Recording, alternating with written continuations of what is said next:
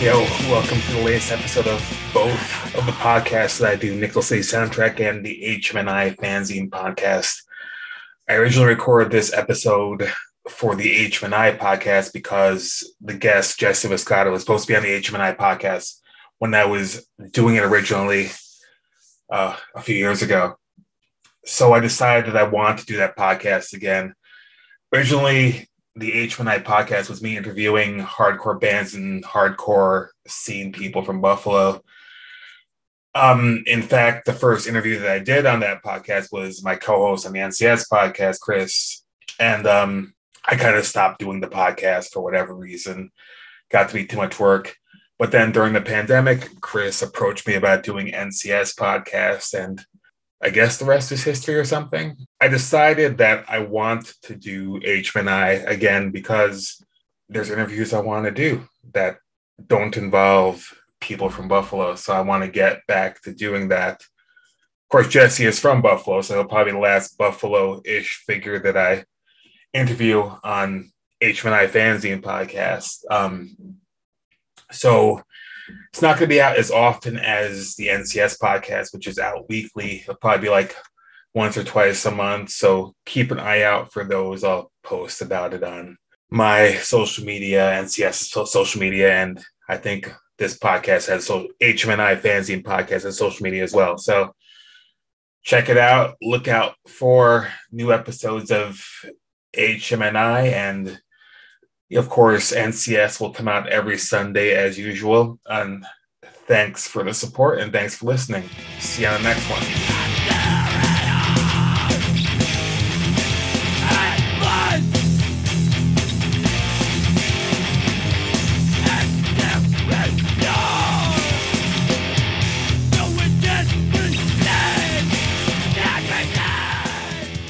For the first time in over a year, welcome to the next episode of the HMNI Fanzine podcast.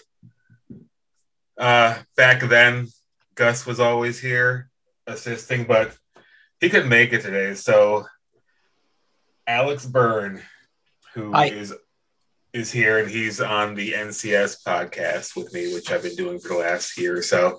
And we're here interviewing Jesse Moscato of various Buffalo hardcore things. Say hey, Jesse. Hey, Jesse. Of course you would do that. What did you tell me to say? Hi, Mark. Hi, Alex. Where is Gus? What's Gus's deal? He had some stuff to do tonight. It was kind of last minute. I was like, we're not doing an NCS podcast interview. So I was like, let me do an interview tonight. So that's cool. So the first thing I'm going to ask you is, how did you get involved with underground music? Underground music, I would say that definitely came from skateboarding and getting involved with that scene. And then just by the way of finding other like-minded individuals that were super into skateboarding. Obviously, punk and hardcore was a big part of that culture. Watching skate videos that had super cool bands in it and soundtracks, obviously Mick Rad being one of them. But I also had a lot of friends that had older siblings who were in high school already and were definitely involved with going to shows at that point. And I think that I had already been into metal just as a little kid and, growing up around a lot of 80s folks that were into that type of stuff. But it really wasn't underground, listening to Maiden and whatever was lying around, Motley Crue and Aerosmith and all that stuff. But my buddy Tim Nugent, his older brother Sean Nugent, was really good friends with, from what I remember, like the Snapcase guys, and then like Sue Rhodes and stuff like that. And we're just hanging out at his house, and his brother was a good skating comrade of mine. And I don't remember what we were listening to. I think I had already been listening to like the Misfits and Suicidal Tendencies and stuff like that. But he gave me Speak Out from Bold and on cassette, and he just kind of shoved it in a little 80s cassette player and was like, you guys need to listen to this. And I just remember never hearing anything that had that type of like just kind of intense, off the scale, not really, it just almost seemed like pre-planned, I guess, or not pre-planned. Like it was like so just intense and outside of the normal, like perfectly produced album and strategically placed parts. I mean, obviously the song structures were there, but me being at the age I was, I had never heard anything like that. And How old were you at this time? I'm going to say this was, what year did Speak Out come out? 88, 89? Yeah. Somewhere around there. So I want to say it was probably 1990. So it was a little bit after it had come out, maybe 89, it was definitely middle school. But I would say between 89 and 90. And so I was pretty young and I was, like I said, I was already into metal. So I was already into like aggressive music, but yeah, it wasn't like listening to metal, which was about like, just wizards and Satan and all sorts of stuff like that. Listening to like hardcore music, it was like the lyrics captured you. They actually had something that had a little bit of substance to it, Definitely. So yeah, that would be about the time frame, and that was the first hardcore band that I actually got into. So when did you first start maybe going to shows? 1990. Yeah. Do you remember what your first show was? Maybe it wasn't 90. Maybe it was 91. This is a long time ago. Yeah. I would say that my first, and I could be completely wrong on when you say going to shows, you mean like going to hardcore shows? Yeah. Or like going to see bands, Hardcore shows. What was the first like hardcore show you went to, or a local show? I had seen some concerts. Yeah. The very first hardcore show I ever officially went to was Snapcase at Randall Studios. What year was that? Early 90s. Fair enough. I want to say it was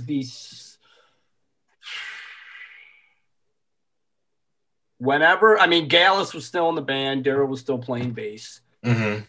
So whatever years that was tracking down, because I don't quite remember it. Mike Kamade was still playing drums. Yeah. So there was a lot of green Snapcase jackets. There were green Snapcase jackets? That's what I remember. I'm telling you, it's a long time ago. And I went with my buddy Ralph Tibbetts. And I definitely got skinhead jumped off one of the monitors. I definitely got kicked in the head. Yeah. And it was thrilling, man. And it was fun. It may have been later than 91. I don't know, but I seem to remember it being when I was in like 9th grade. Yeah. Or the summer before 9th grade. Cool. So what, as people might know, you're a musician of varying instruments. When did you start playing drums? Was it before or after hardcore?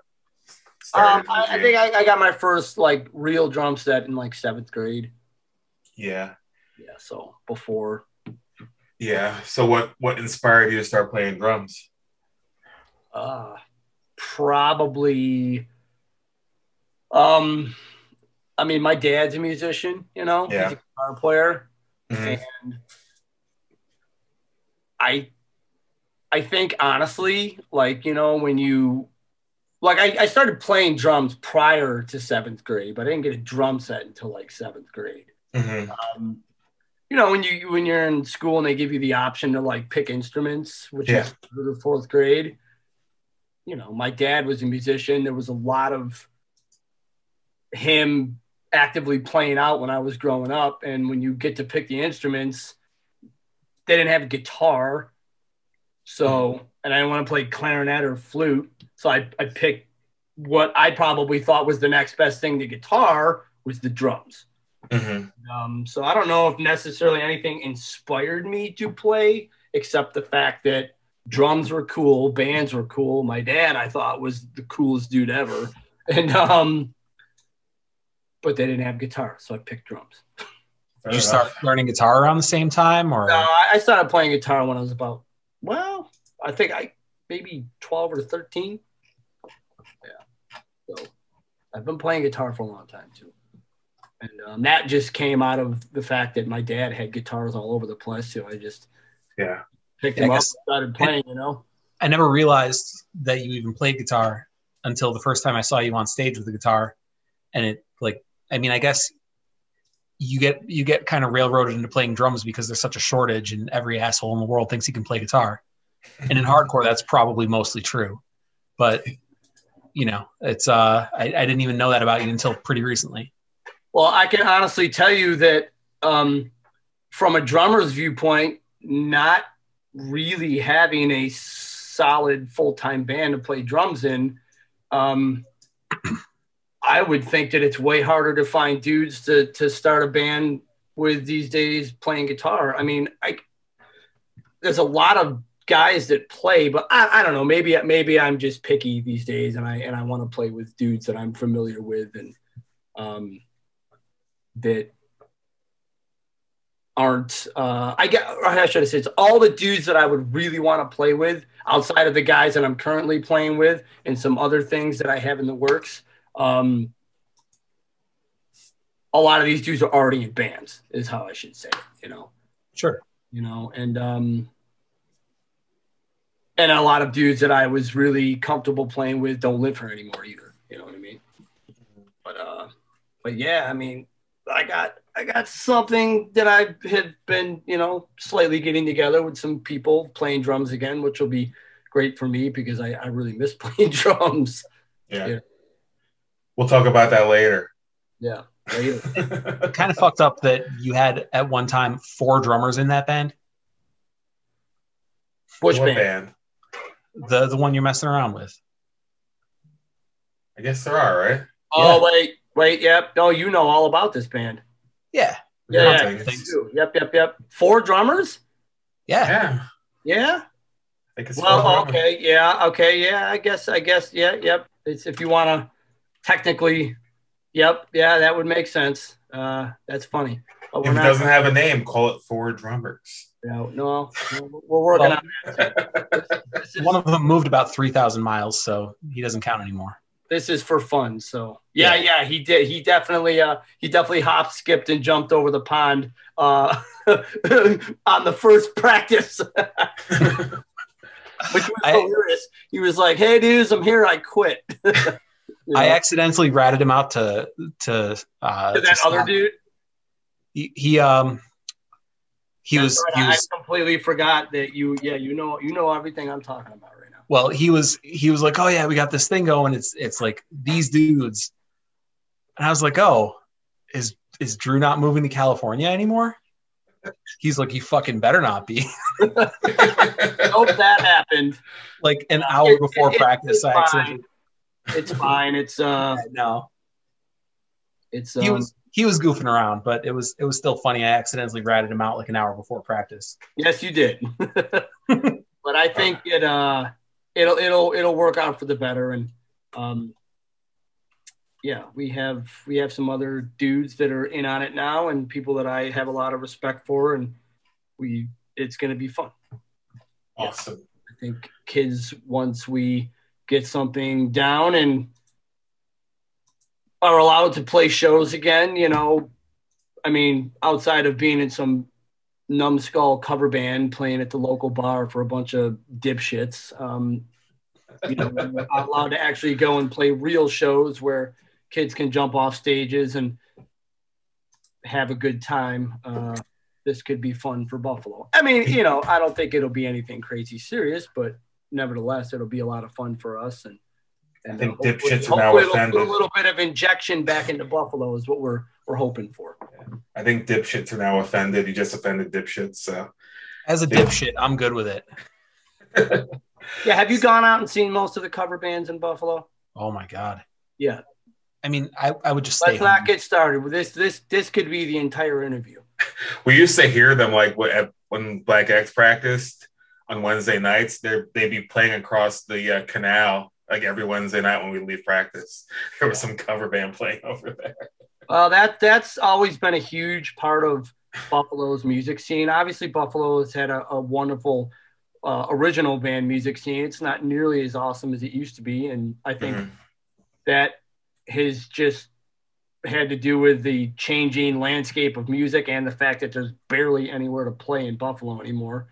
But because there's definitely a lot of good bands in Buffalo, but the support for local music for original stuff is just not. I don't know, man. Buffalo is just full of like old dudes and 97 rockers and college kids that play for a bunch of stupid bar people and I mean it's fine if they want to do that, but like the older I get, the more I hear people say like, oh, why don't you just like start a cover band? And you're like, yeah, well, do you have a gun? Because I'd rather do that. Like, I'll never play in a cover band. Like, I would literally jump off a bridge before I did that. No.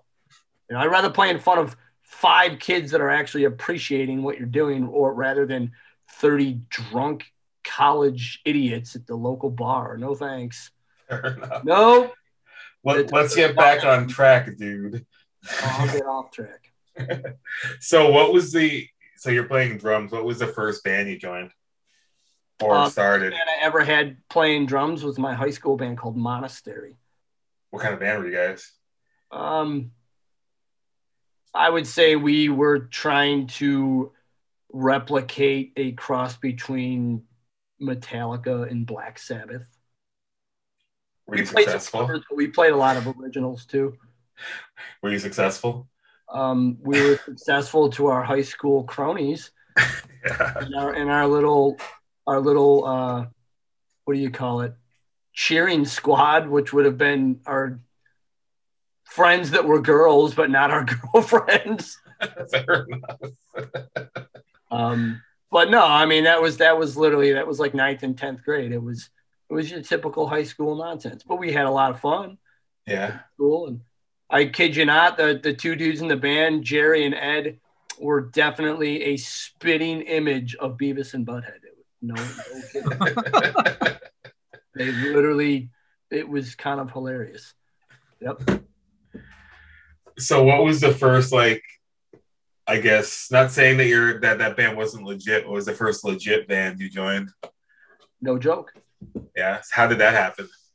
I walked into Home of the Hits and there was that big poster on the wall.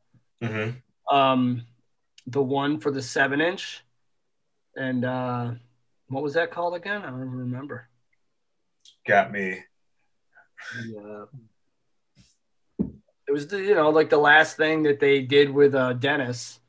Mm-hmm. And it was literally on the wall. And I think I was 15. Yeah. So it would have been 1993. Mm-hmm. Which, yeah, see, that's what I was trying to say, like going back, to going to shows, like, yeah. So 93, I want to say that it was 90, 91. So that's my time track. But there was this big poster on the wall and they had Dennis's face crossed out and it was like the little pop-up bubble and it said, "This could be you." And there was all these little tabs on the bottom for like, call this number. Yeah. Like you could take one, and I took the whole poster off the wall at Home of this. I just took the whole thing. Yeah. And then I called that number, and Greg and Rob and Justin came down to my dad's basement, and I tried out. And that was that. How old were those guys? Were they like significantly older than you? I would say that they had to have been at least 19 or 20, Yeah, you were 15. Yeah, I was 15. How'd your dad take that? He was actually super pumped. He was, like, he really liked it. Yeah. Really gnarly. He thought it was cool. So when was your first show with No Joke? First show with No Joke. Yeah. You know, the thing of it is that was really short-lived. Like it didn't last very long, like from the time I was in the band to the time like it wasn't a band. I'm gonna say it was maybe a year and a half. The first show I think the entire time I was in the band, we only played maybe 5 or 6 shows, maybe. Mm-hmm. I don't remember the first show we played. I know we played that show at the Marquee with the Boss Tones. Mm-hmm. Um, I feel like we played a show in Toronto. Um, we definitely played this show in Ohio in like a barn that had a stage built in it. That was Strife played that show. Yeah. That was kind of cool. That was pretty awesome. And I had known of Strife from the Victory compilation, you know. Yeah. And, Only the Strong. yeah, exactly. Yeah. And then we went up and did like that little record up at Metalworks in Toronto, and then they changed the name to Dead Time. Mm-hmm. And it, you know what it really was? It was that those dudes were like, they were definitely at that point in their life where college was on the horizon, or like they were already in college. And those dudes literally like went away to college, like out of state. You know, they like ended up. I feel like Justin ended up being like a big A&R rep out in Hollywood, and Rob and Greg are like lawyers or something like that. I think they live down in DC, so they went big time. You know, I think the good popular years for No Joke, by the time I had gotten in there, were already behind them. You know, they were definitely that wave of like River Rock and you know the Hamburg roller rink shows, and so whatever they were trying to hold on to at that time, I just kind of came in at the last stretch of it. But it was cool for me. I liked it. I got to go to a couple real studios for the first time in my life, and I thought it was the bee's knees, man. Did Dennis leave them for Earth Crisis? Oh, absolutely. Okay, that's what. Wouldn't you have? I would have. I don't know. I guess sure. At the time, you know, Yeah, I mean, definitely. I mean, I already thought Earth Crisis was awesome, you know, and Yeah. Okay, so that band ends. So, is Despair the next band?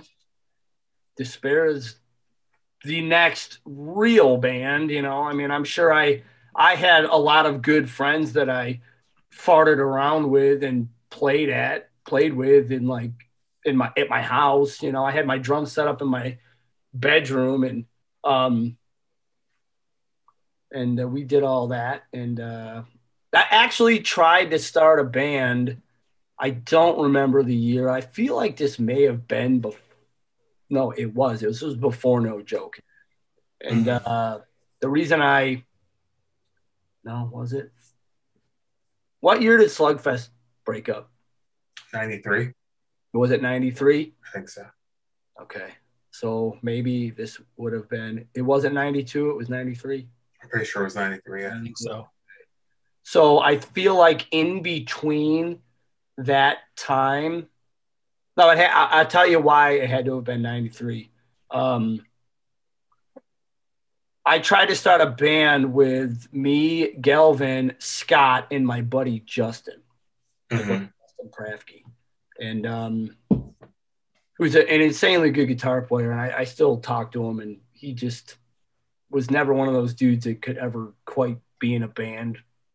And but we tried to start this little band, and it just ended up not working out. And then I got into No Joke, and it had to have been 93 because it was after Slugfest, but it was before No Joke, but it was also, I feel like it was the same year that Nirvana played Buffalo, which would have been 93. Yeah, I think that was 93. It was November 93 because it was right around my birthday. And then obviously not April 94, Cobain, you know, apparently killed himself. So, and I had already known Jay. That's how I met Scott. I met Jay through Dara, his girlfriend at the time, and I went to high school with her, and she was a really good friend of mine. Mm-hmm. So I had already known Jay and knew and loved Slugfest, you know, and so for me to try to start a band with those two was like huge for me, but it didn't work out, you know. And then I got into No Joke. Anyway, but yeah, Despair would have been the next band. How'd you end up in Despair? Well, Phil, obviously, whatever happened with that. I had already had the demo. Yeah. And, I feel like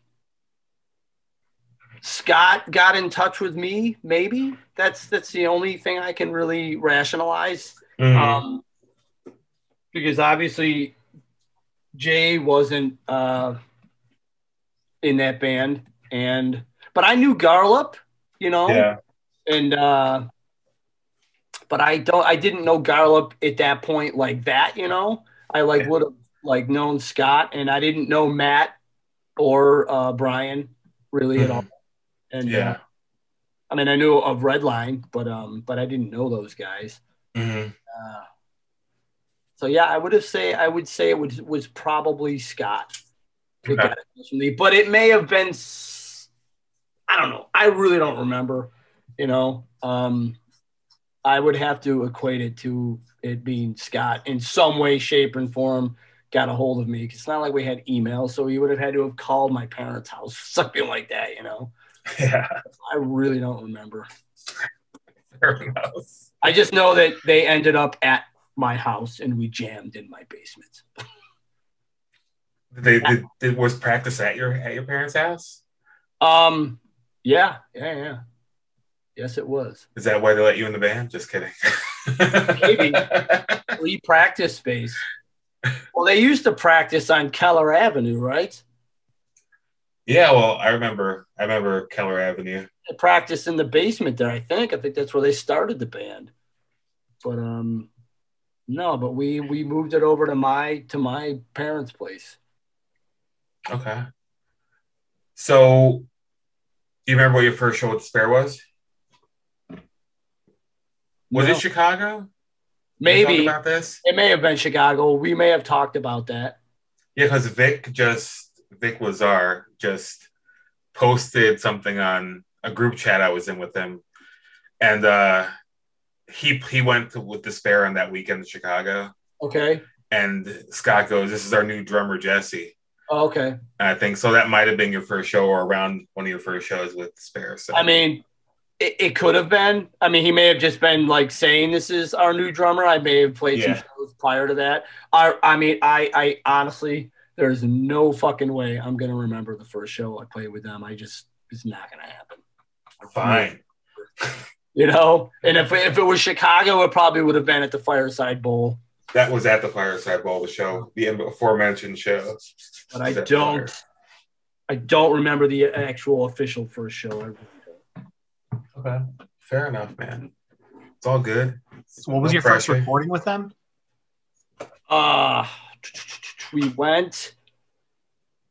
We recorded at Doug White's when Doug was still like at his mom's house in the basement.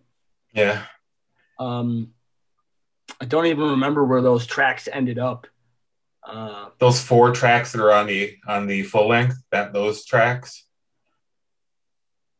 The ones that are on Pattern Life.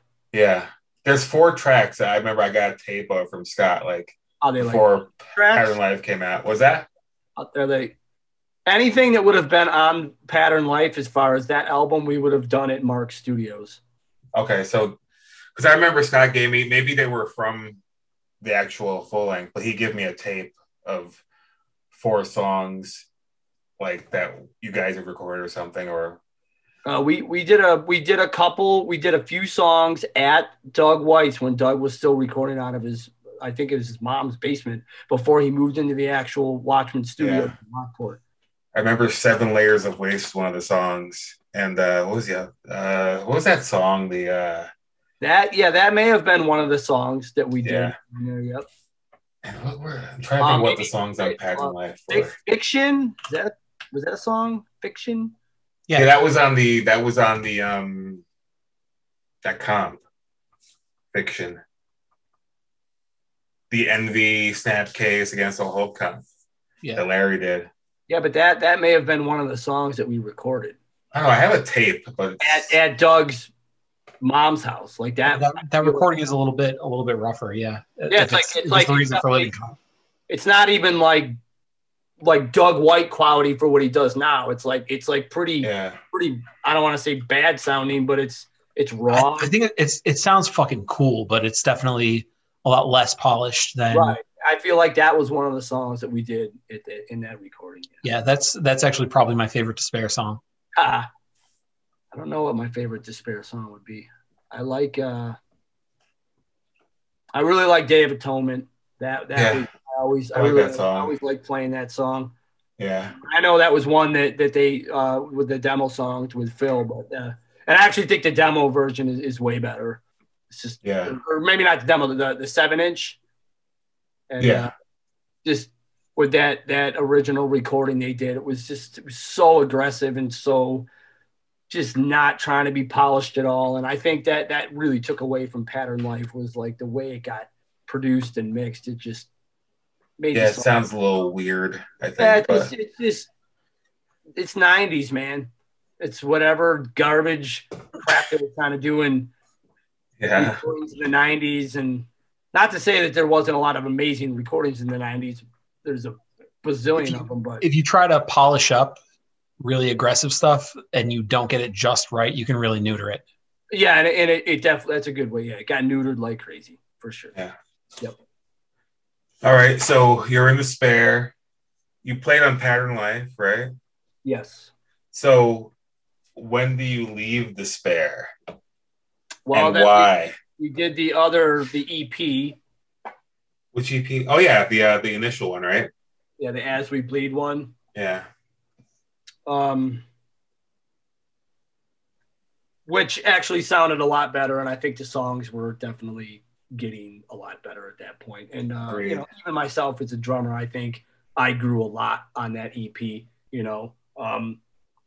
But I didn't. I mean, this subject is insanely open to debate here, and I'm sure you've heard the story 1,000 times. But I have been told numerous times that I quit Despair. Yeah, that is just simply not what happened. I was relieved of my duties by Matt and Brian. Really? What happened? Country Kitchen Restaurant on Niagara Falls Boulevard. They basically sat me down and tried to explain it to me. And this is what my convoluted, weird, screwed up mind tells me that is what happened. But they tried to tell me that what'd they say? That it wasn't a personal thing. It was more of like a business thing. Oh yeah. And that for some reason I wasn't committing myself enough to the band because of my girlfriend. Really? And I got kicked out of the band. And I think I remember laughing, saying something like business, like this isn't a business. Like we don't make any money. Like what are you talking about? Business? Are you out of your fucking mind? Like I don't earn a living out of this band. I'm a teenager playing punk and hardcore shows. And yes, I have a girlfriend, but I have never missed a show ever. Never, ever missed a show. Not once. Ever. Now, granted, I will admit there was a lot of things with myself personally at the time that were, like, I shouldn't say that she was not affecting things. I was late to a lot of band practices and things like that. And I was kind of like, I guess, really poor at communicating at the time if I was going to be late or I had something else to do or I couldn't practice. So I'm sure there were some practices where I either was super late to, which was hilarious because they were at my house, And or I may have inadvertently not shown up, and then dudes may have like left my house because I never showed up. So yeah, those things were okay. But as far as on the back end of things and like playing shows, I mean, I never missed a single show, you know. But no, I definitely did not consciously quit that band. I'm 99.99999% sure that Brian and Matt kicked me out. Yep. Well, the record is set straight now. Well, that's my version of it. 25 years later, the record's set straight. Years to life later. Yep. Okay. So so you're kicked out of Despair. I'm kicked out / quit Despair. Okay. You know what? You should check Britannica, see if it's in there. Let me see. Pull out my book, Despair. Oh, there it is. Okay, so can you leave Despair? Whichever way that happened. Mm-hmm. What's next? Well, what's next is they got Jimmy Penque in the band, who I had a lot of respect for, you know, Zero Tolerance. And I mean, obviously after Darren, but I always thought that Jimmy was a phenomenal drummer. And they do the Kill EP, which did have 2 songs that I was on it. They went on that full tour, that whole national tour, I think, with Hatebreed. Yeah. And I think they went to, Europe one more time. And and then that just fell apart and they broke up. And but if you remember, Matt Roberts was in there for a hot minute. So was Hydro. Yeah, right. But that was with Penque. Okay. That was like that last tour. Mm-hmm. Because Garlip was gone. And so I think that last tour was with Hydro and Before we finish Despair, you went to Europe with Despair, correct? Yeah, just the one time. How was Europe? How was that experience? I mean, for a 17-year-old kid, it was awesome, you know. I certainly wanted to go back, you know, and then they did go back the one time, and which kind of bummed me out, you know. Yeah. And was it like that? That's the thing, though. That's why I like. There's no way that I quit because I knew that the band was going to have other good things coming up in the future. Yeah. You know? So why would I quit a band that was already like on the horizon, was doing good, people liked, had a lot of respect for? Yeah. We were playing a ton of good shows. I knew we were going to go to Europe again. All this stuff, like I wouldn't have quit that at that time, you know. And and like I wasn't like not getting along with anybody in the band. Everything was fine, you know. They just they didn't like my girlfriend, and Matt and Brian kicked me out. Anyways, so and if I had quit, why would it bum me out that they were going to Europe? I would be like, well, fuck them. I quit. I don't care. You know. Yeah, I hear you. So, anyways, so that happened. Whatever happened, I don't know. Infighting. Shit fell apart. Scott can tell you that end of the story. I'm sure you've already heard it from him. But Roberts had been in the band for a hot minute, and then he got kicked out of the band. Not by me.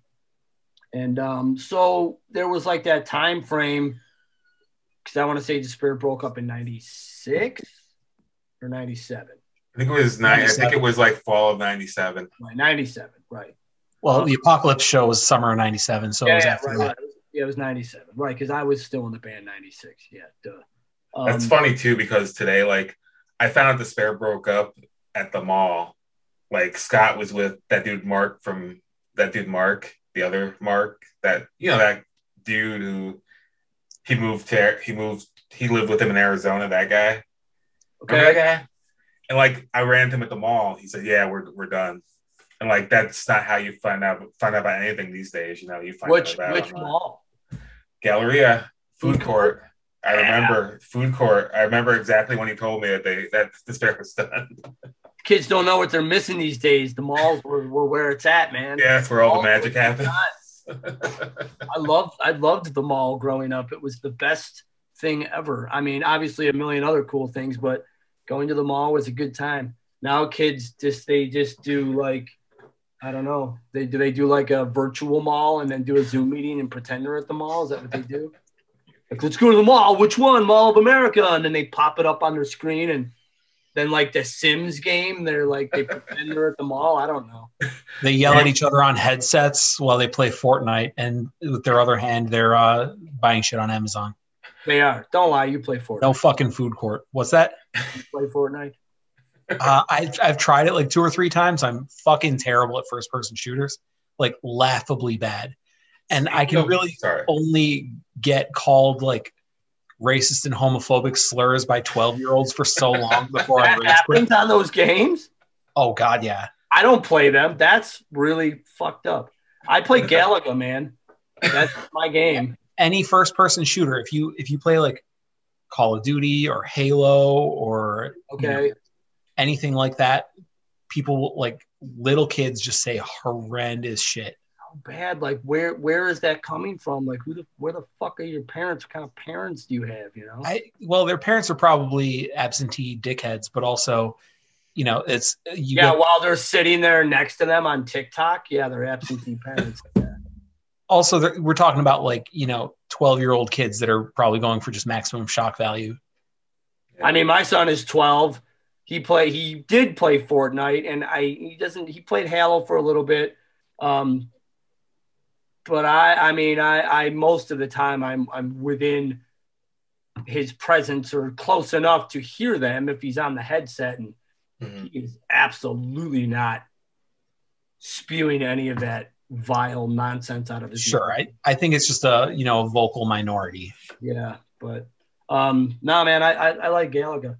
So where were we? I was gonna say, speaking of malls, were you a fan of the Summit Park Mall? Me? Yeah. No, I was more of a Boulevard Galleria guy. Eastern Hills was like, that was far away. Yeah. But the Boulevard Mall was so close to where I grew up. I mean, we just biked or skated there and hung out at the food court and went to Aladdin's Castle, and you know. I miss arcades. Why do you bring up Summit Park? I don't know, because it's so crappy. Or is it even open still? There's like 2. I think it's a business park now. There's a couple things open, maybe. But yeah, I mean, the Summit Park Mall was crappy back then. Yeah. I used to love the Summit Park Mall just because it had that like cutout thing in the middle where like the recessed benches and stuff. I thought there was a flea market there forever, wasn't there? Was there? Wasn't there a flea market at the Summit Park Mall? I mean, not when it was like a fully functional mall. No, but then they did set up a flea market there for a while. Then they did those stupid Shred and Reagan cruise nights there for years. Oh, yeah. Yeah, they did those there for a while, and which I definitely went to a couple times, you know, but I was a car guy, you know, so I like to go and see the cars, you know. I think the only thing there now is that the old Toys R Us is now a grocery store. Oh, really? I think that's the only store there. Child World? What's that? Remember that Child World, KB Toys? Yeah, I used to shoplift stuff from that mall like fucking crazy. Summit Park? Like, yeah.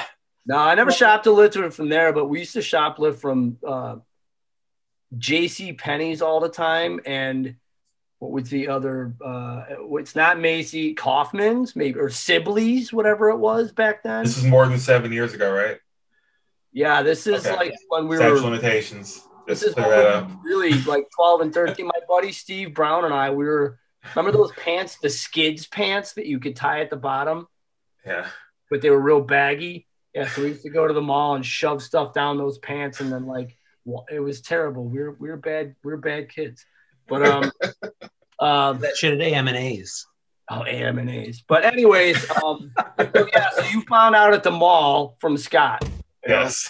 Yeah. He was with Mark. Yeah. But so fast forward to that. So basically, I just wasn't really doing anything, and I don't think Scott was doing anything. I don't think Scott really wanted to be in a band. Matt and Joe were doing whatever it was that they were doing, and I feel like I remember having a phone conversation with Matt Roberts like late at night when I was still living at my parents', obviously. And we just talked about starting a band, and me and him and Joe got together and just started jamming and writing stuff. And, I mean, I knew from playing with Matt when he was in Despair that he was, and Joe and Hourglass and stuff, that those dudes could play their asses off, you know, they were definitely a cut above a lot of the other bands, I should say. And we just started jamming, and it was pretty like, I think we had a pretty good idea of what we wanted to do. And then we approached Scott about it, and Scott was kind of apprehensive, and he was doing that thing. He was trying to start with Sprig. And it's funny too, because I think Scott will say that like he may have been apprehensive because he thought I quit Despair, so he didn't like want to be in a band with me, maybe. Yeah. And but one way or another, we convinced him to come down and check out what we were doing, and I think he thought it was pretty good. And the deal is that if he was going to join the band, that Sprig had to come too. Okay. And so we just worked that out and agreed that was okay. And then we started jamming in my dad's basement. But that band was so fucking loud. Yeah. That my dad finally threw us out of the house. Like I remember when they both went and got their dual rectifiers from Airport Music, it just got so insanely loud. And my dad just like the neighbors were complaining. And so then we went to the Music Mall and got real. Had to pay somewhere to, I don't know. It's really funny too. I don't know why we didn't go to Discovery. Maybe Discovery. I don't remember when Earl started the Spaces down there, but there may have been nothing down there. But the Music Mall was where it was at back then. You know, that's where a lot of people were practicing. Mm-hmm. So tell me about Buried Alive. What do you want to know?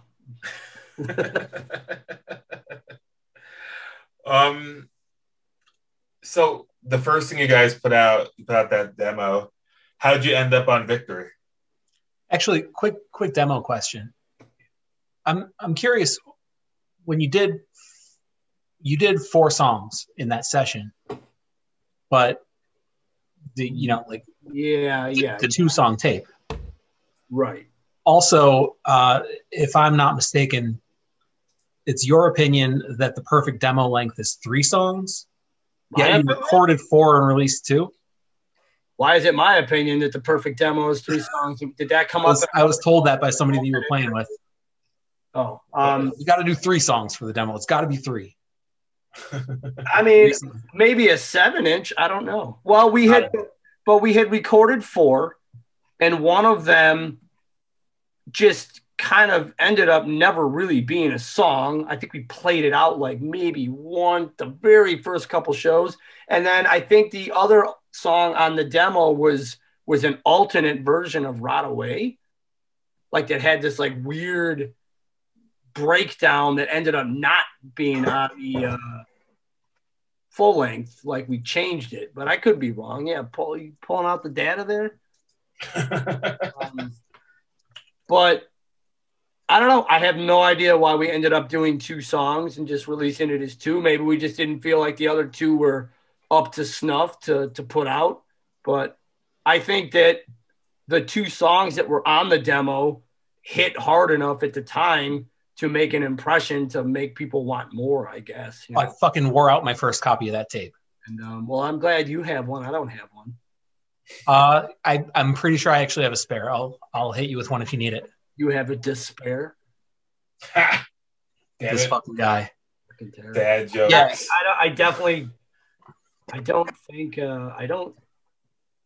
I know we did the 7-inch a couple years ago, the re-release of that with all of the stuff on it. Yeah, that thing. But what's on there? What's the track listing? So you have Kill Their Past and Worthless, which is the tape that I had. Right. And then Watching You Die and How Much More. Oh, okay. All right. So Watching You Die was the other one, not Rot Away. But yeah, how much more? Right. And which ended up being that song, the intro on the 7-inch, the one that we put out, the new BA 7-inch. Yeah, that one. Yeah, Death Will Find You. The Death Will Find You intro, because it was really an intro, and then Scott put lyrics to it and just kind of came that short little thing there. Yeah. That is born out of How Much More.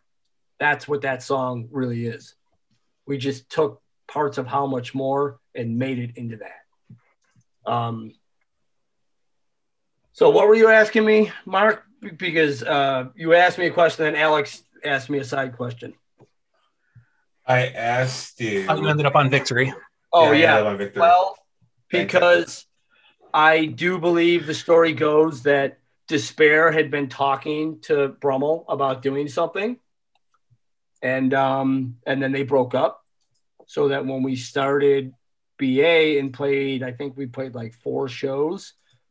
The Crazy Fest show, the first Crazy Fest in Louisville, was like a really good show for us. And that definitely sparked interest from a number of labels. But I think that Scott had already had a working relationship with Tony, and I think he contacted him and said, hey, I know Despair broke up, but I got this new band and you should check that out. And I think we were talking to Revelation, Equal Vision, Victory, and I want to say it's the other label that Kite Eating Tree was on. Equal Vision? You said Equal Vision. I said Equal Vision? Yeah. So Revelation, anyways, those labels. And then for whatever reason, we picked Victory, And, yeah. In hindsight, whether or not that was the best thing, I have no idea, But just seemed like there was a lot of other bands that we had a lot of respect for that had obviously gone through the ranks of that label, and bands that were currently on that label. And so that's what we went with. But I definitely think that Scott having that relationship with Tony and having almost done something with Despair probably is part of the reason why that's how we got on Victory. Yeah. Okay. So how much touring did you do with Buried Alive? I mean, I did every tour up until I left the band. So you definitely left the band in that case. That band I left. You want to say why? Sure. I mean, I don't think it's, it's not I think that the reason that I had at the time was probably a cop out or maybe a bunch of nonsense, but I just, I really liked the music. Yeah. And I really liked where the band was going. I think we were starting to really get pretty popular. And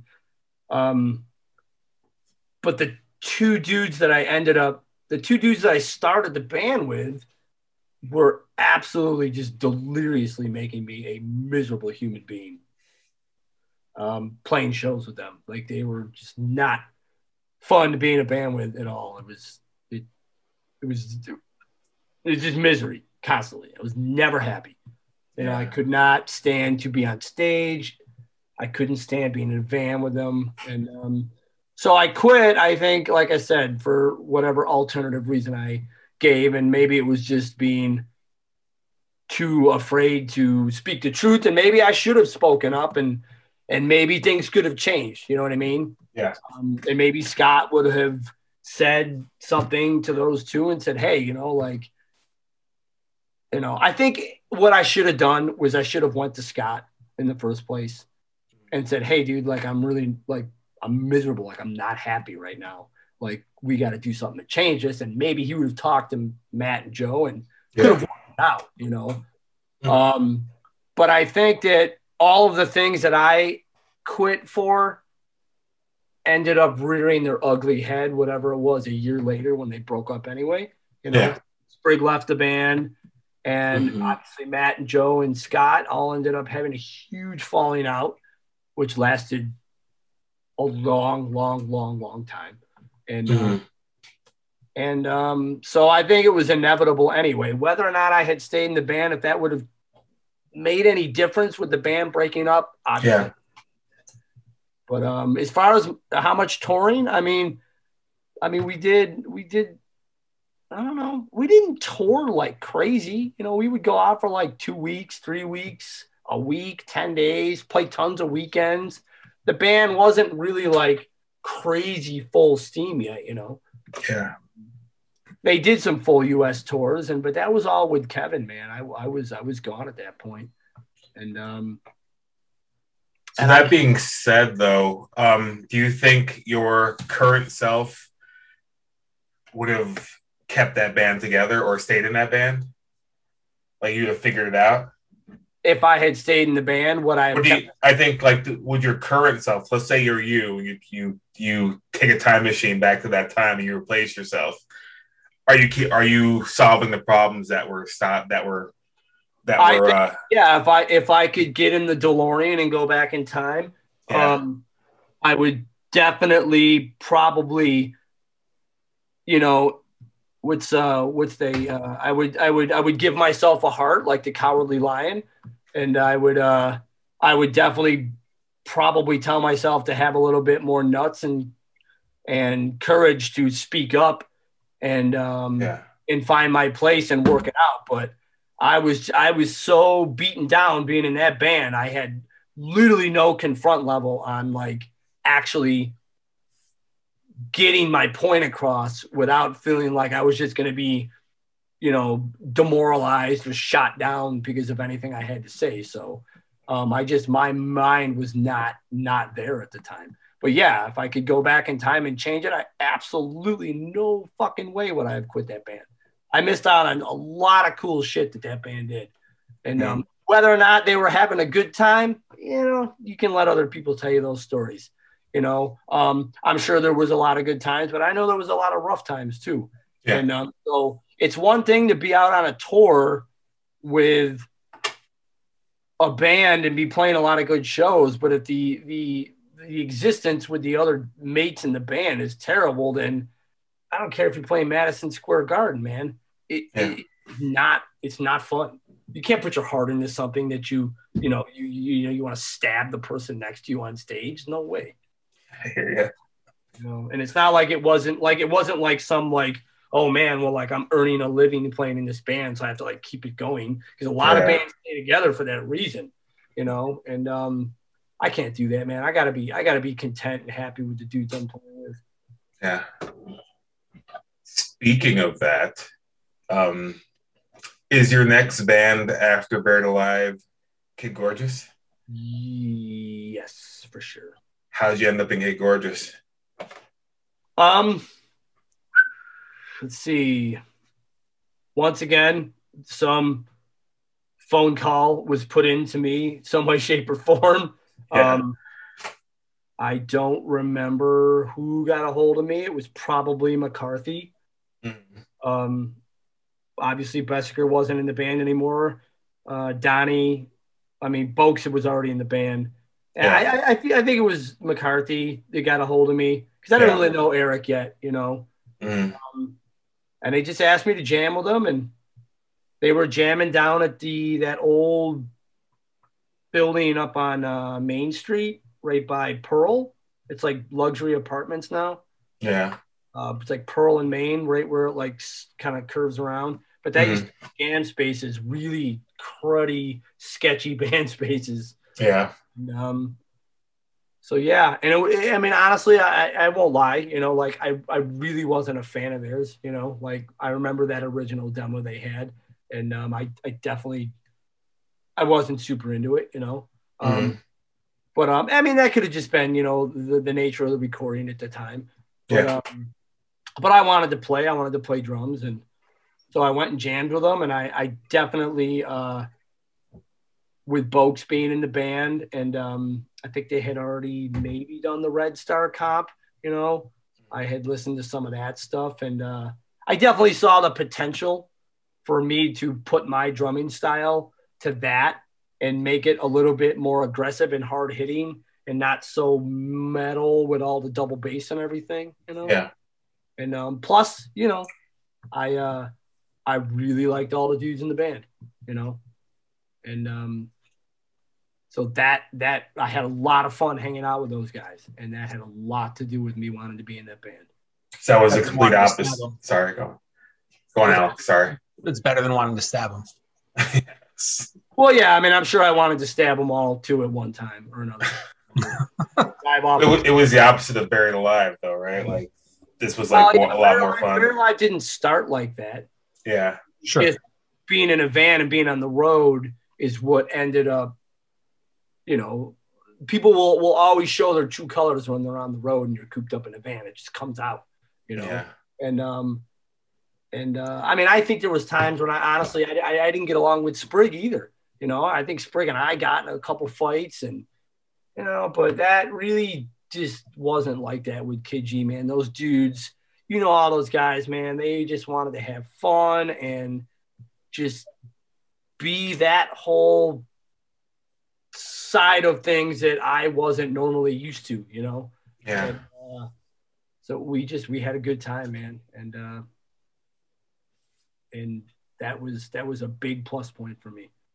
What did you play on for Kid Gorgeous as far as records? The last Friday Night Knife Fight full length, and then This Feeling Gets Old full length. We did a couple covers here and there, and then we did the Blue Romance EP a few, later down the road after we had broken up, but we had resumed it for a little bit and did that EP, which was cool because I really liked the lineup on that too. That band went through a ton of lineup changes too. I mean, we were, changing bass players and guitar players and all sorts of stuff, Who was in the band when you joined? It was me, McCarthy, Michike, Boakes, and Justin Cuviello, J. Cuv. Who was the lineup on that thing that you recorded after you broke up? The Blue Romance? Yeah. That was me, Michike, obviously Boakes, Beerwolf, and Gene Zibowitz from Ashra. Yeah, that's right. Yeah. He was always in Ashra. Was he ever in Kid Gorgeous other than the recording? No, just for that. But remember, we also had Ghost of War. I was in Ghost of War with him. Yeah. Yeah, I remember that. How much touring did Kid Gorgeous do? You said you guys played Furnace Fest? Yeah, we played Furnace Fest 2 years in a row.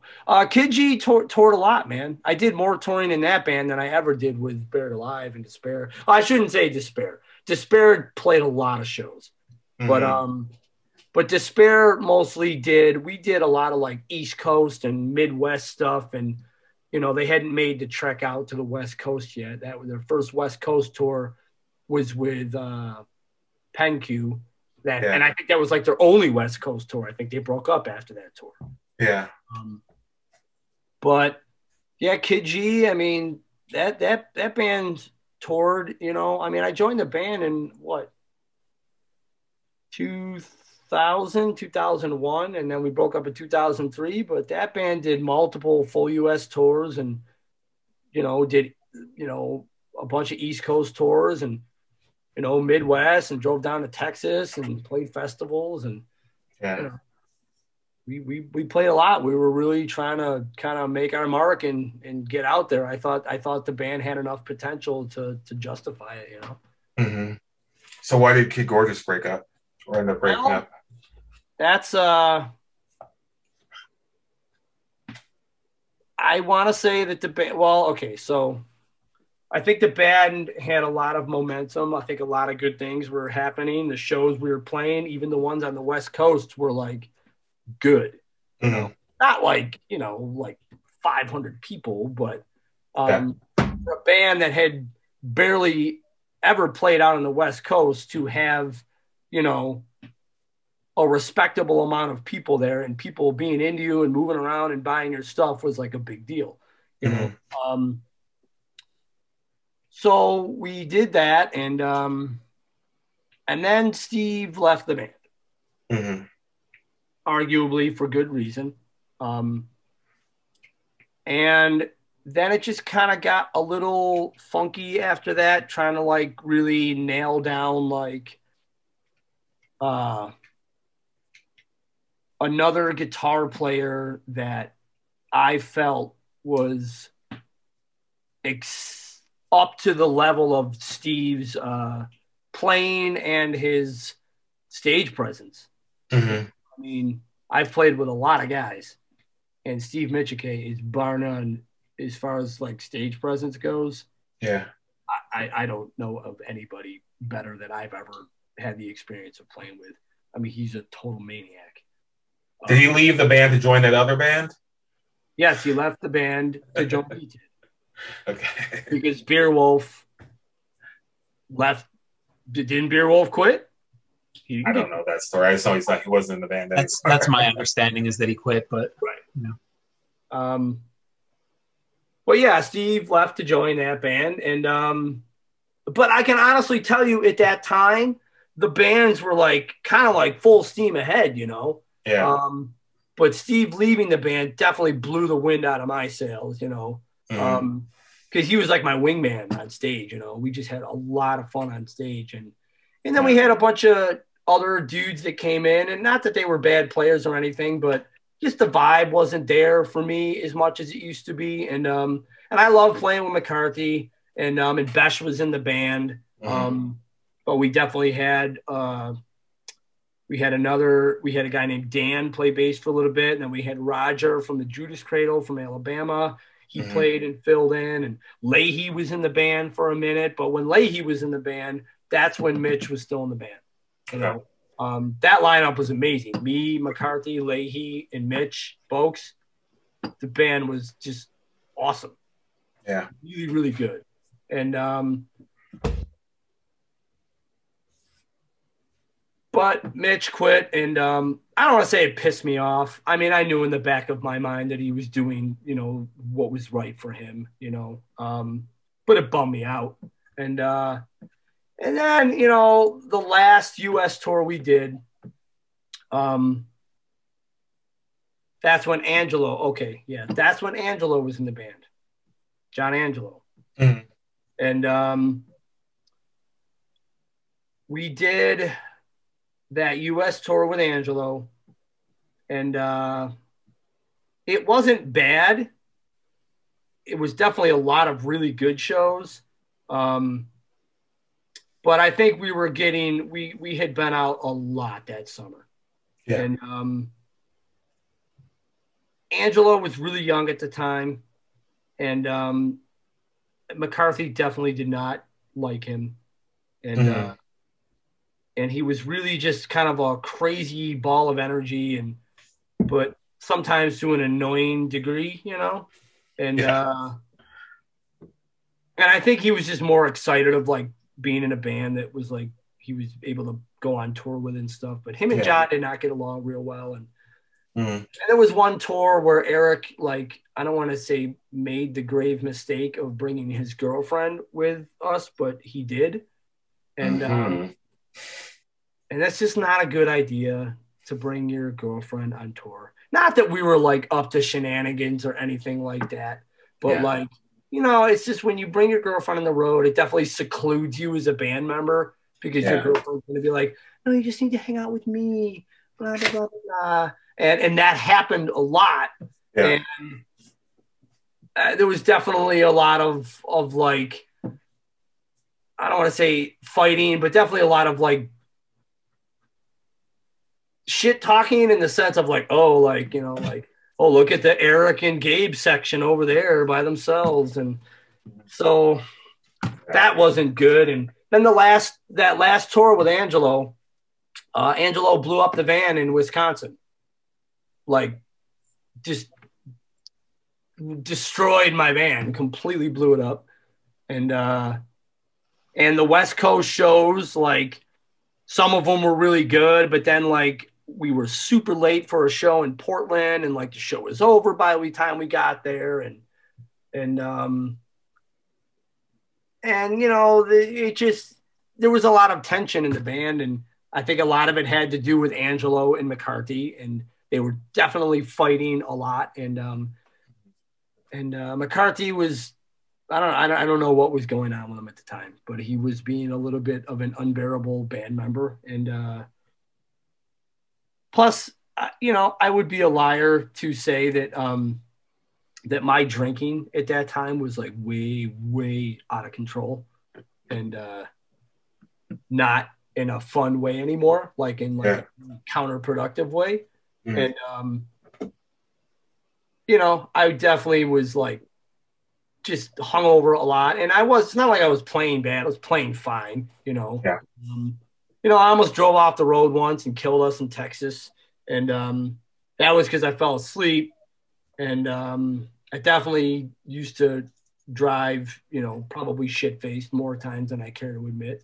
And so it wasn't like I was drinking socially for fun. I was drinking because I was like completely dependent on like being drunk as much as I could be throughout the day, you know. And but yeah, Angelo blew the van up, and we got stranded in Wisconsin for 5 days, and it was just kind of like, we had a whole nother 2-week tour after that too, with a whole full Canadian tour with Figure Four, because we had played on that tour. We had played a lot of shows with Undying and Figure Four, and it just, we canceled it all and got back, and that was my van, and so I didn't have a car anymore. And Angelo was just a total shit about it, just did not care. He's like, well, fuck you guys, I'm going to school. And, you know, and so I came home from that tour, and I was left without a vehicle, which I had traded in my truck to get that van. You know, it was just time, you know, like were like, I think we were a little frustrated that like we weren't getting any good offers from like respectable record labels. You know, we were on Uprising. That dude was like, it's one thing when a band is like, oh, we're on a label, why aren't you doing anything for us? But we're not doing anything on our end as a band. But we were touring and playing shows like crazy all over the place. You know, like we weren't like going to play a weekend here and there. We're out for like 6 weeks, 3 weeks, 2 weeks. We're going out like crazy. Yeah. And we just couldn't get a break from a label that wanted to like put any steam behind us. And I think that was just getting frustrating. And so whatever, we came home and called it, and dudes went back to school, and Eric moved to New York City, and then we played that final show at the Continental, and that was that. That was that. That's Kid Gorgeous in a nutshell. That was that. That was awesome, bro. What's that? So that was that. Dude, I mean, you know, we had a lot of fun. That band played a ton of good shows, you know, and more good shows than bad shows for sure. Yeah. Cool.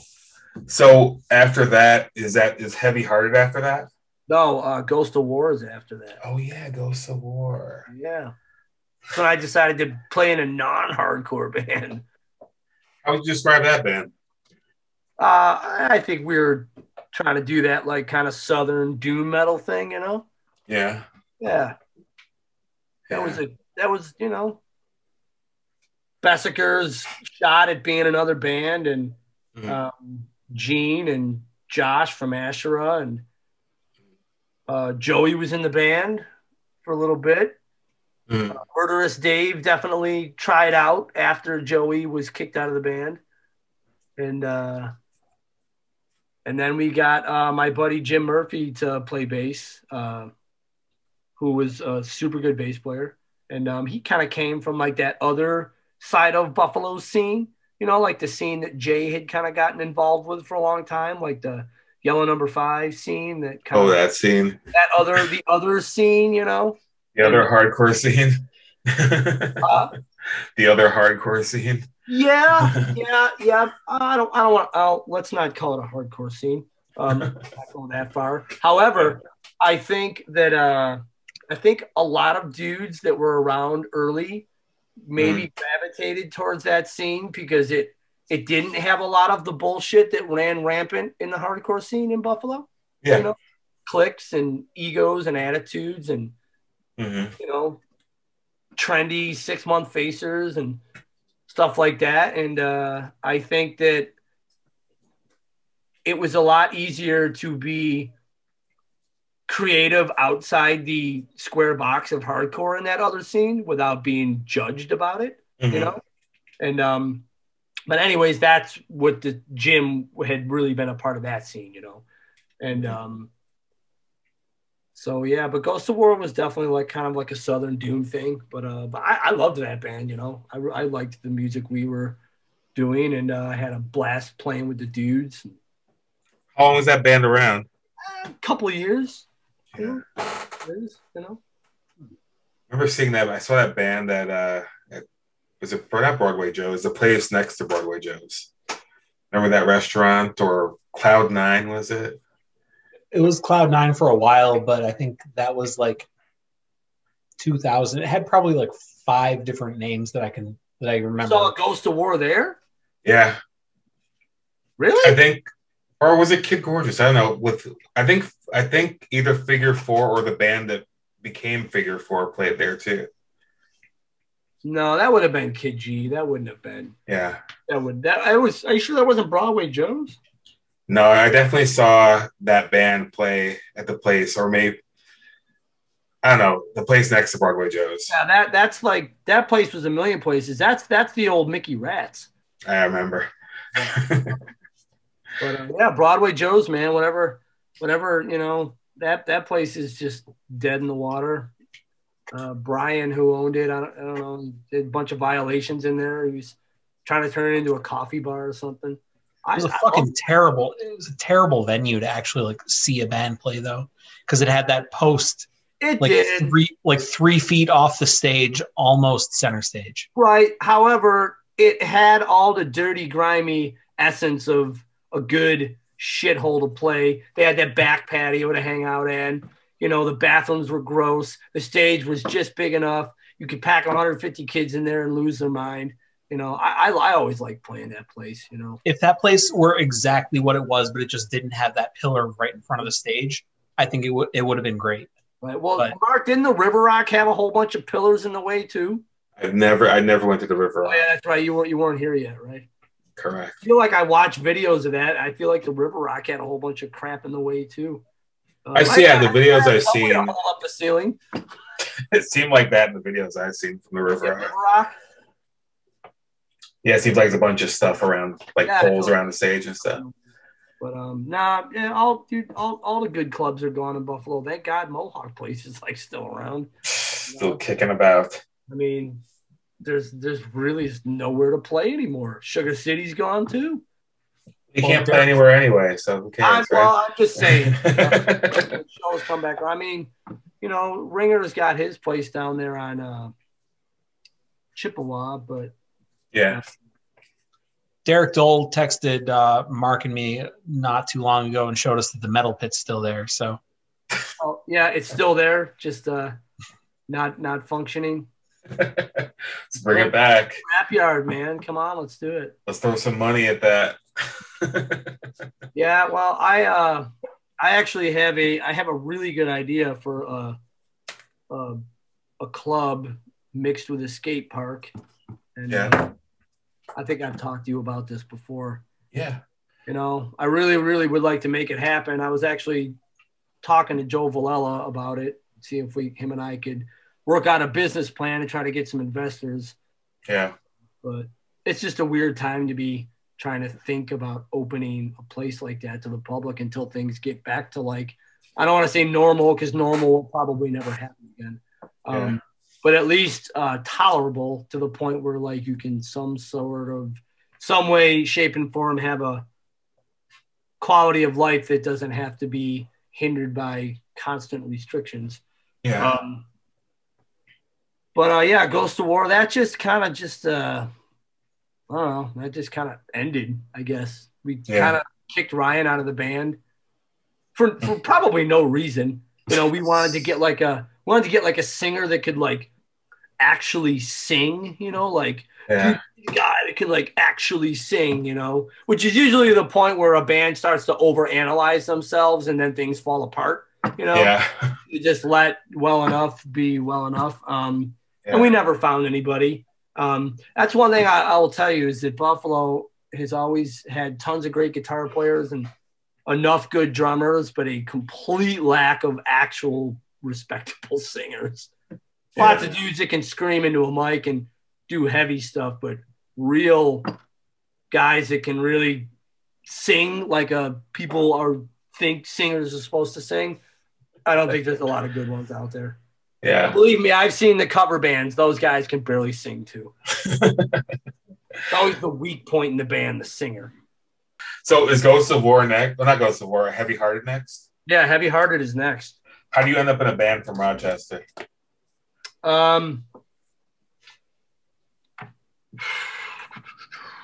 Canandaigua, actually. Okay.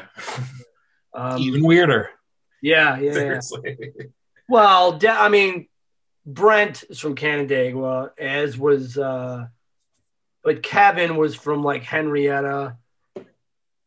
They were kind of all over the place. Kevin was from Henrietta. Pogue was from like Leroy. Brent was from Canandaigua, and Devin was from Syracuse because he's Scott Krause's brother, half brother. Yeah. How did I end up in that band? I got an email from somebody. Yeah. I don't remember who. I really don't. I think I got an email from Kevin Mahoney, who had gotten my email from somebody who I knew from Rochester, and he just said, "Hey, I'm in this band," and because he was in that Roses Are Red band, and but I didn't know him. I definitely didn't listen to that band, and I just I'm pretty sure I got an email from him, and he sent me the demo and stuff, and I thought it was pretty cool, you know. It was a little bit more melodic than I was used to playing. Yeah. Like I said once, you know, it's like when you're not playing and the dudes you want to play with are, you know, like at that point, this was like 2008. So, yeah, you know, obviously Scott, Terror, gone, California. Yeah. I have to use that, but, you know, Boakes, gone, New York City. McCarthy, gone, living in China. Besh, not really wanting to play in a band.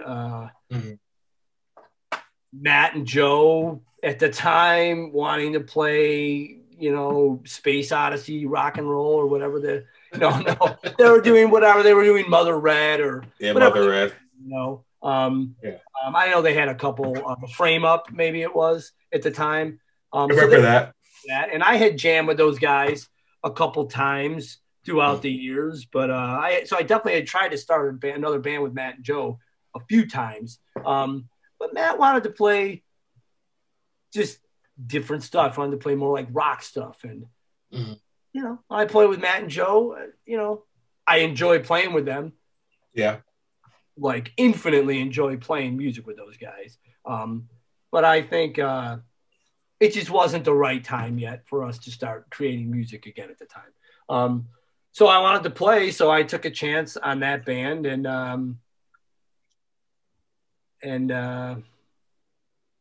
I had to drive 90 plus miles to go to practice in Canandaigua. Like every week? Twice a week. Jesus. Yeah. And winter and everything. And this is like before you had 8,000 podcasts to listen to. Yeah. Well, no, I definitely was listening to lots of CDs. Yeah. Which I still listen to. I have lots of CDs. Fair enough.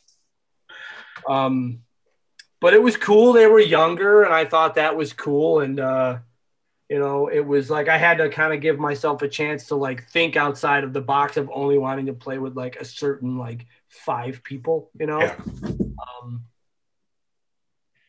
So we did that, and that was cool. I had a lot of fun with those guys too. That band definitely really didn't fight, and plus, not for nothing, but like they were definitely like straight edge. Yeah. So that I want to say that probably kept me in check a little bit, because that was 2008. I want to say I joined that band. Yeah. 2007, 2008, and I, my drinking was definitely deliriously out of control still at that point.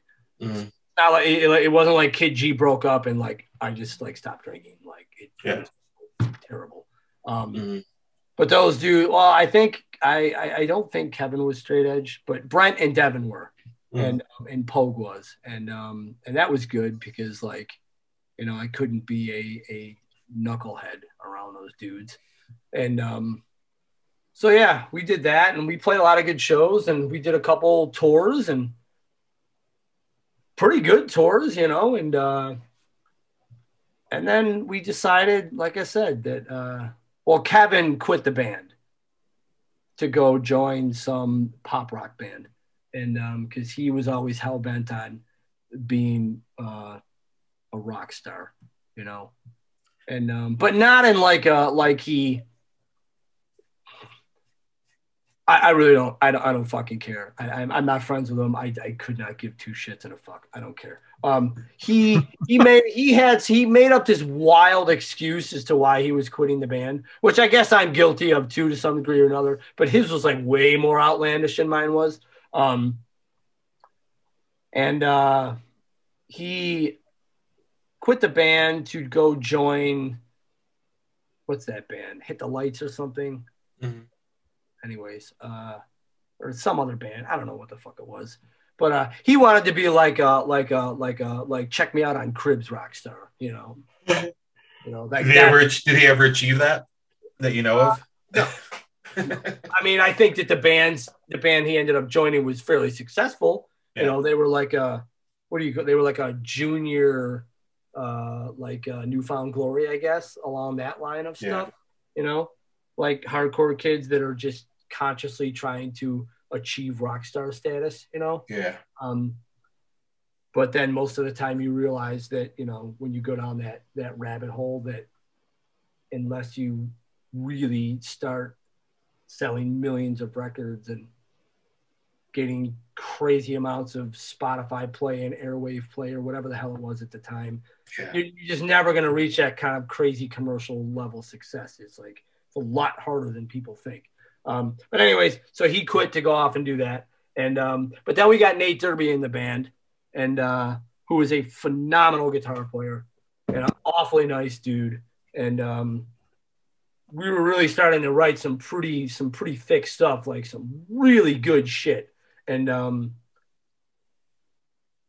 then we kicked out our singer because apparently that's what bands do. They just kick their singer out because they think that's a good idea. And we never found anybody to replace Chris. And then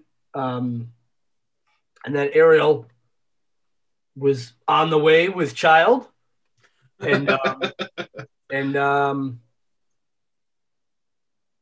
band kind of just fizzled out. And I think that I knew that I wasn't going to be able to commit to being in a full-time functioning touring band, and that band was starting to tour a lot, Yeah. So then, whatever, the band just kind of broke up, and we just kind of called it. That was the end of it. And then Nate started Such Gold, and who did, I think they were pretty hot for a minute. I think they're still a band. I think I don't know if he necessarily plays with them full-time all the time, but nobody's playing shit right now anyway. And so yeah, that was that band. It really wasn't. That was, I mean, that band, I couldn't have been more than a year and a half, maybe 2 years. I don't even think it was 2 years. And we did the 7-inch, and then we did an EP, and that was it. Okay. So, and then Anthony shows up. Are you out of bands for a while? Yes and no. Yeah. Not consciously, because I was like, oh, well, I have a son now. I can't play in a band. Mm-hmm. It wasn't that at all. It was like there's nobody to play with. You know, I couldn't start a band. You know, Kid Gorgeous got back together and did that little reunion thing. Yeah.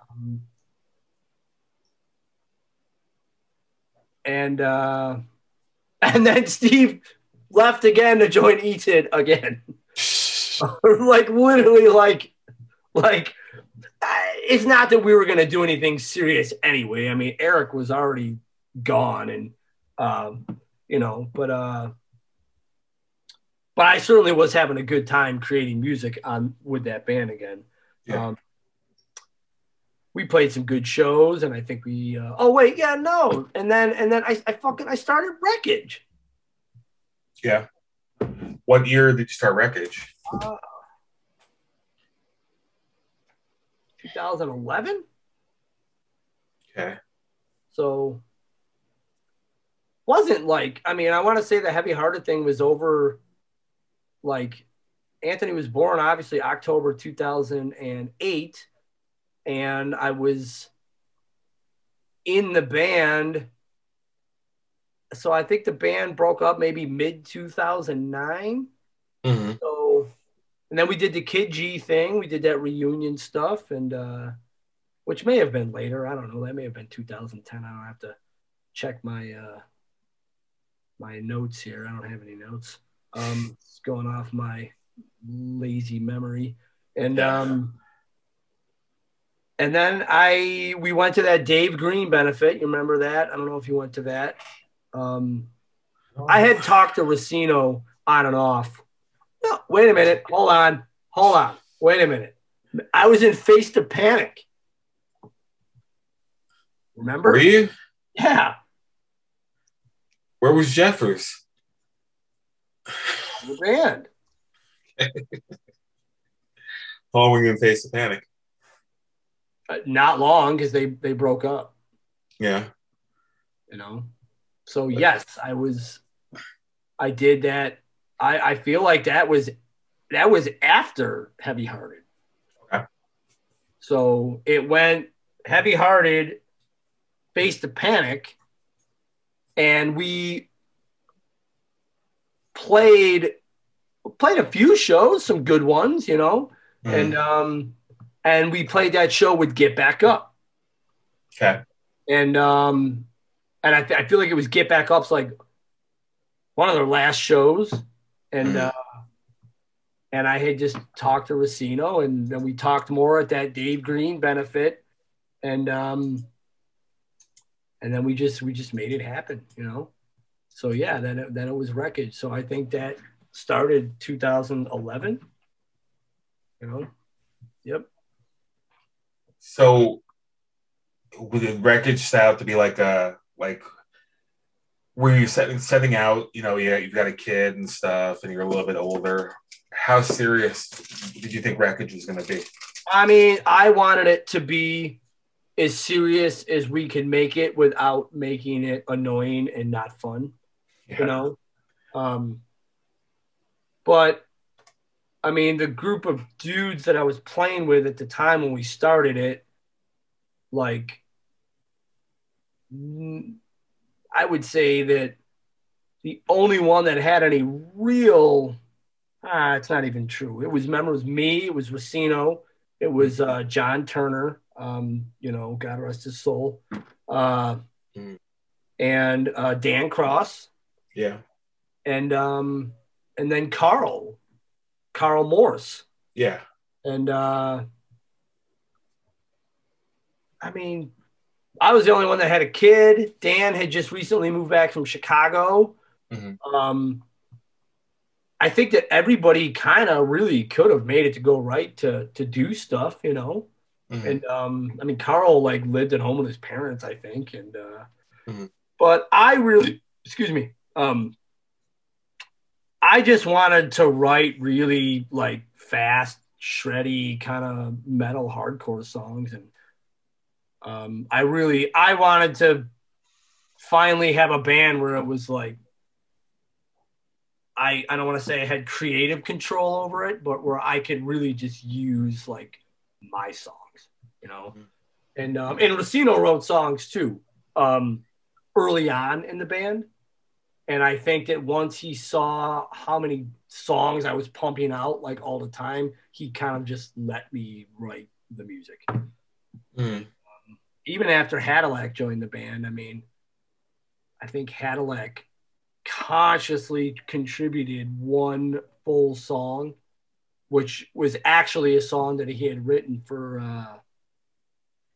what was that song that band he had with Jeffers and Danny Fresh? Oh, the March. Yes, it was a March song that never got used, and but I actually really like. It's funny when we were trying out guitar players for Kid Gorgeous. This guy named Bill Bilson came out and tried out. Yeah. And Hadalac came with him. And I feel like this was before he was even in It Dies Today, you know? Mm. And like, this was when we were still practicing over at the Blades Mansion over in Cheektowaga. Yeah. 1190 or whatever it was. And so Bill's like playing, you know, and it's like noodling around on the guitar and he's jamming out.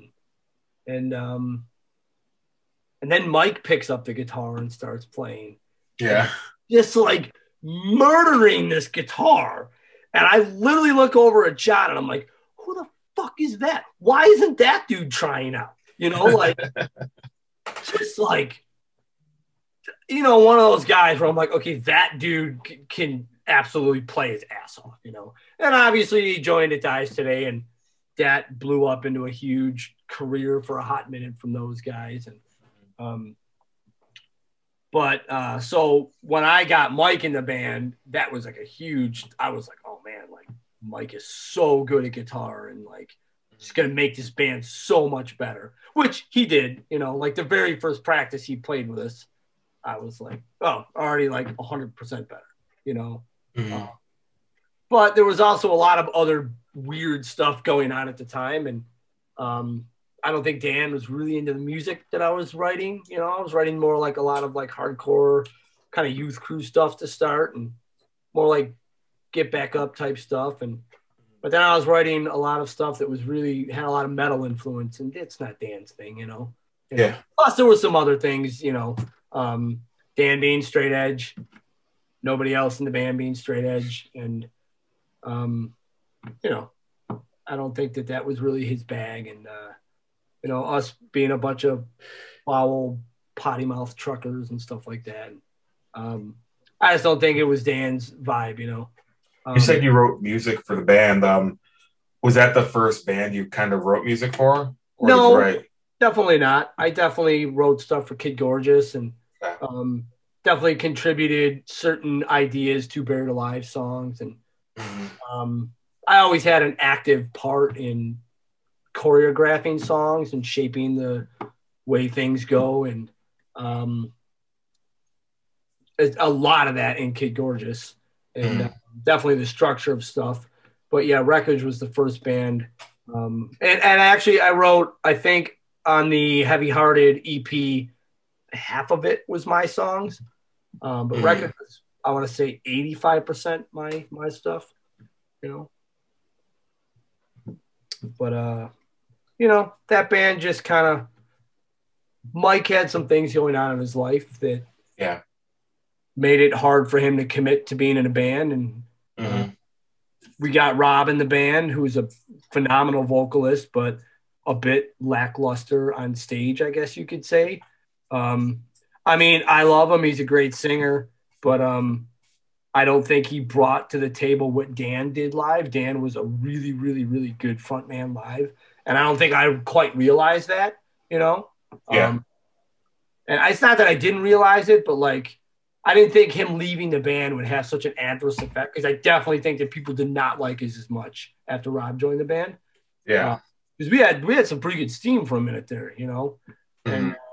and then Nick was going to He kind of sucked momentum out of your sets a lot of the time. I agree. I agree 100%. He was kind of awkward between songs. Yeah, awkward and a little just, I don't think he had a lot of command over the crowd, And if Rob listens to this, it's okay, I love you, and I think he seemed like a perfectly nice guy. He's just, but you have to be willing as a musician to be able to confront your own pitfalls and work on them. There is not a perfect musician out there, so like, I think that definitely ended up being a crutch for that band. And aggressive as hell, amazing voice, But I think he ran out of breath a lot on stage, and which probably was my fault, because I would always play our songs at like Mach 10, Yeah, I mean, dude, when we started that band and I was actually like really committing to like playing fast music again, and playing with Mike and Nick just literally made me a better drummer again. So we would play live and I would just play things so fast, which is not a good thing, but Rob would he would get lost or tripped up, and but Nick was doing the at school. He's going to HVAC school, and that was a pretty big, heavy commitment. And plus, there was an incident that happened with John and Racino, John Turner, and they had a bad falling out. We kicked John out of the band, and we got Joey in the band, which was great because I loved Joey, and Joey's a great musician.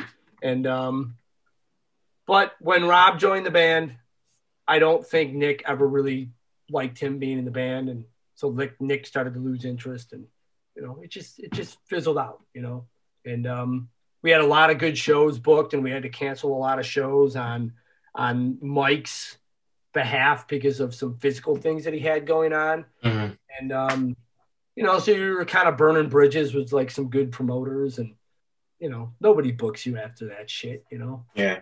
So anyways, so that I just kind of laid it to rest. And that's also when Joey joined Pure Heel during the Wreckage thing, and then Sweeper joined the band too. And which was fine, but I think Sweeper kind of came into the band when it was kind of already on its way out, kind of like when I joined Face to Panic, Mm-hmm. Like I joined Face to Panic, and Face to Panic was already like 1 foot out the door, So Yeah. Sweeper kind of unfortunately came into the same type of situation, He joined that band, spent like $3 million on gear, and the band broke up a month later. I don't think it was a month, but yeah, he definitely. Exaggerating, but dude, he was going crazy, man. He spent like $12,000 on gear, and like, but whatever, man. I mean, that was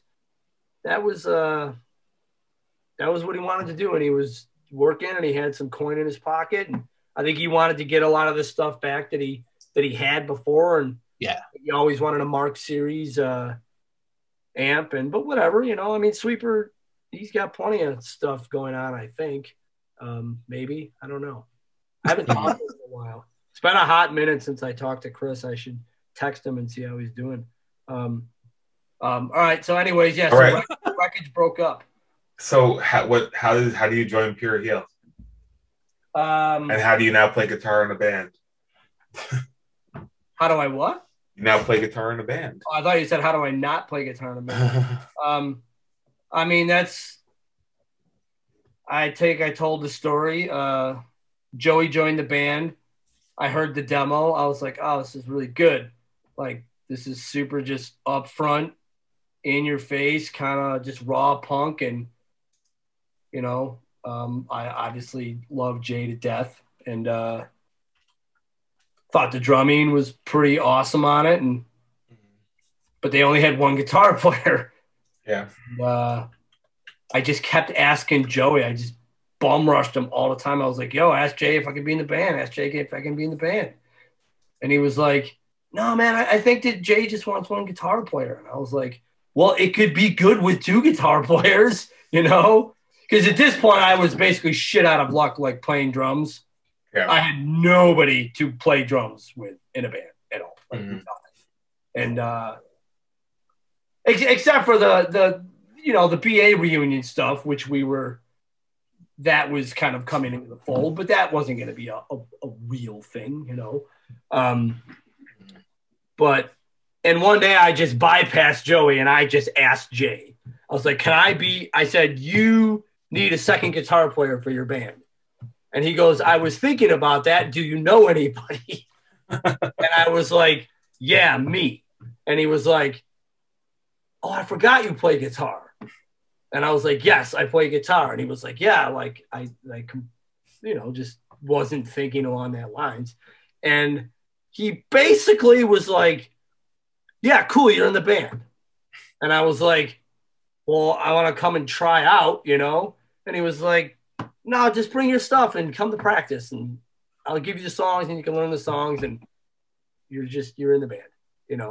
And I think that was really just kind of our lengthy friendship and always getting along like peaches and cream and having a ton of respect for Jay and being, you know, in a dude that I looked up to growing up. And but I showed up to practice and I literally had I had no amp.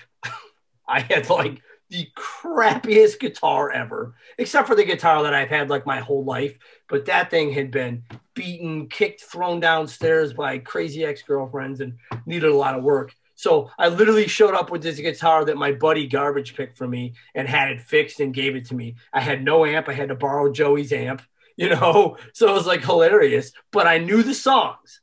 Yeah. I got to practice and I knew the songs. Not 100%, but I knew them enough to like get through them. Yeah.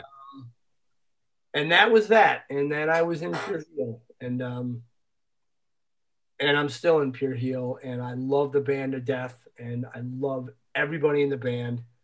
And it's just a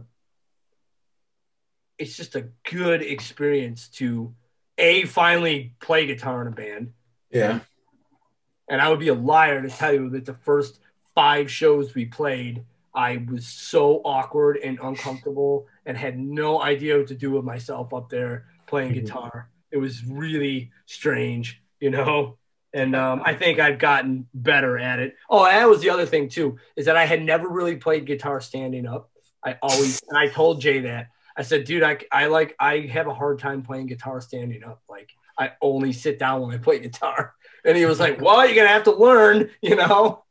So the very first show we played was with that place that was next to Amy's place for a hot minute there.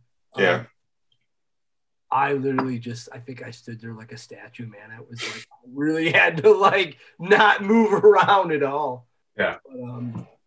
But yeah, it's so that's how I got into Pure Heel. I just kind of schmoozed my way in. I guess if I didn't know how to play guitar, obviously Jay would have been like, I love you, but you're terrible. You know, you could do merch or something, you know. Have you played any of their releases? Yeah. The last 3 things that have come out, I've done. Oh yeah. Just asking, man. Let's do an interview. Yep. Yep. The new 7 inches out. Check it out, Irish Voodoo Records, and they have a lot of good releases coming out. They're doing Juggernaut too, which is awesome. I took the picture on the cover of the Pure Heel record. Yes, you did. Very, very dag nasty-ish. Yep. But it's fun. The dudes are just. It's like I said, it's just, and I mean, I'll be honest with you, you know, like usually if there's anything funky going on, it's my own mentality of me being in a bad mood or being tired or something. But for the most part, I would say we are 98.5% simpatico. Good. Cool. Yeah, Ben's a lot of fun. I didn't really get it until I saw you. Like the recordings, I thought it was good, but it didn't really like fully click to me until I saw you guys, and it's a lot of fun. I mean, who the fuck knows when I'll actually get to see you again? But seriously, no, I think that the band is fun live, and Eric is a really good front man, and Joey is awesome, and I don't know, it's just a good vibe, and Definitely. I think people are digging it. So as long as people are digging it and we're having fun, COVID aside, we have zero reason to not do it. And we've been practicing, and we have a ton of new material that we've been writing lately. And, it's all good. There's nothing negative about that band at all. Cool. Do you want to talk about your other band, or can you talk about that band? The new band? Yeah. Well, basically me and another fella who is super awesome. He asked if we wanted to do a band and me play drums, and we recruited a couple other younger dudes and who are already in and have been in a ton of really good Buffalo bands. And we jammed, and we have some material, and we are going to be jamming again this week to continue it. And it's going to be cool. It's going to be fun. I mean, I already have some demos of the stuff that we jammed out, and there's been some vocals, not recorded 100%, but like some spoken vocals over the practice recordings, and it's pretty good, man. I think it's gonna hit really hard, and hopefully once we actually get it out, I think that, like I said, it's we want to kind of inject a little adrenaline into Buffalo's hardcore scene, and hopefully it'll work. I think that the element of the dudes in the band is right for what we're gonna do. But I don't know. People could say whatever and not care. I don't know. Yeah. And it might be 2028 before we'll actually be able to play a show again. What kind of style is it in? It's fast and aggressive and in your face and short songs and just gut punching. And it's not dialed up with too many parts or lack thereof and unnecessary stuff. And it's just going to be aggressive and hopefully have all of the elements of what got us excited to be into hardcore in the first place. So I guess the interview is just about over. I feel like we should probably let Mark get to sleep. Okay, boys. Good night. Good night. Hopefully see you soon. I'll get in touch with you.